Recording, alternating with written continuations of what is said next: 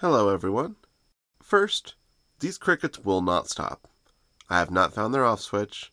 I hope the filtering can get most of them out, but if you hear crickets or some sort of weird background noise, it's that. Also, St. Augustine versus St. Augustine is probably the most contentious pronunciation in all of Christendom. I go with Augustine.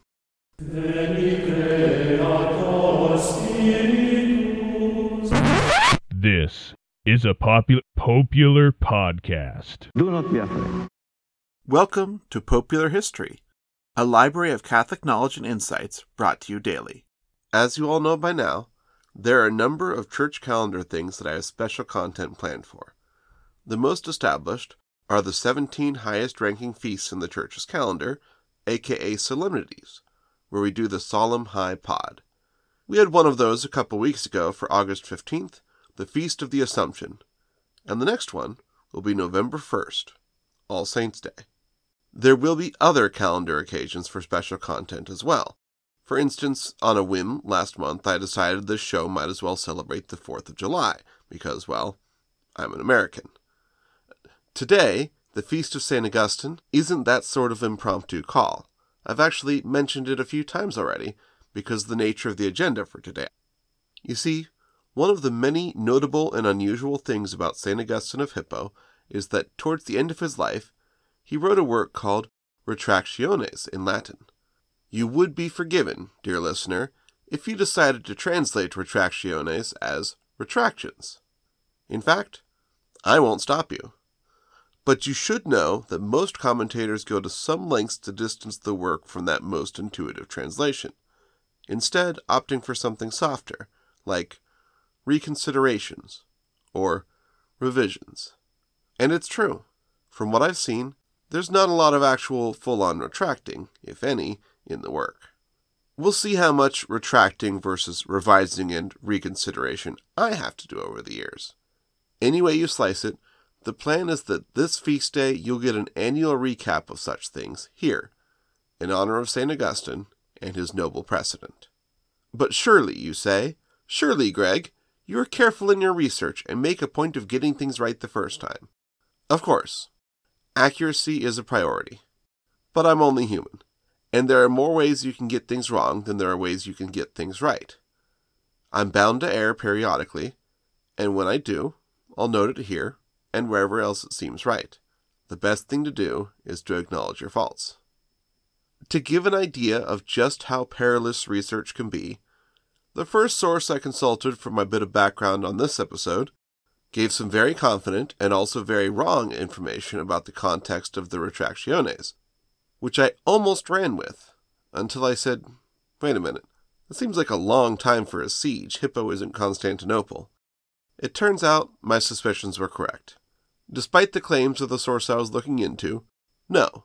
Assuming the scholarship dating the Retractiones is accurate, and given the nature of the work it's more reliably dated than most works, then Augustine wasn't writing it during the famous siege of Hippo, during which he also famously died. No, the Retractiones was clearly the work of an elderly St. Augustine, but by all accounts, it was wrapped up at least a year before the Vandals came storming into North Africa in 429. And this, my friends, is why it's important to check multiple sources whenever possible, or at least to note whatever reasonable doubt about a putative fact might exist. Anyways, let's get into my own personal Retractiones. The first needed revision is one I noted at the time, but it's worth repeating. I am still planning to re-record the portions of Cardinal Costa's episode released to the general public on July 15th, where I butcher the Portuguese pronunciation. I am going to date all of these by the general public release date rather than Patreon, aka early access availability, since I don't plan out the latter, and it's not as consistent. Moving ahead, it's always dangerous when I speak extemporaneously, and when I did that on the August 8th chat with Trevor Cully of the History of Persia podcast in his overview of Zoroastrianism, towards the end, I mixed up and said millennia, when I meant centuries. Zoroastrianism is old, but it's not like older than the pyramids. I also made a couple of mistakes on my episode released to the general public on August 13th, namely my epitome version of 0.7, the Deuterocanon.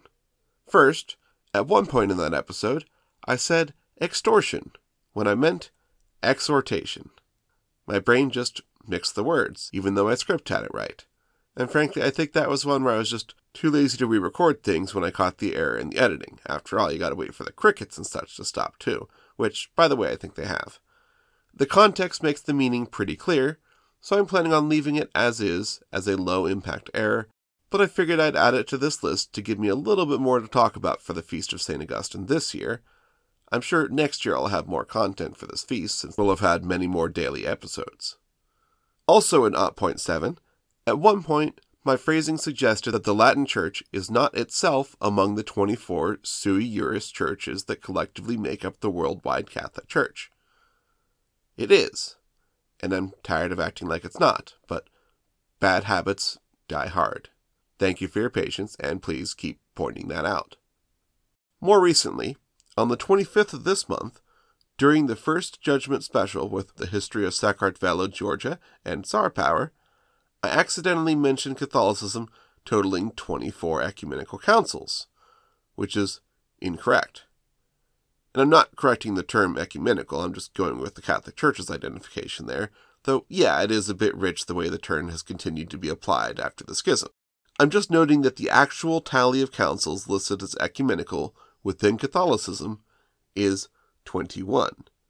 So, I was living in the future. Forget speculation about Vatican III. Apparently, by my count, we've already had Vatican V. I kid, I don't need another retraction. Anyways, that's all the notes I have for this year. I'm sure there are other corrections worth making, but y'all didn't point them out to me, and I can only devote so much time to looking for my old mistakes before it distracts me from my mission of making new ones. New episodes, I mean.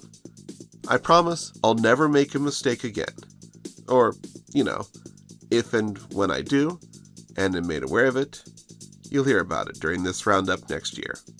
Or, sooner if it's egregious. And the crickets are back. Thank you for listening. God bless you all.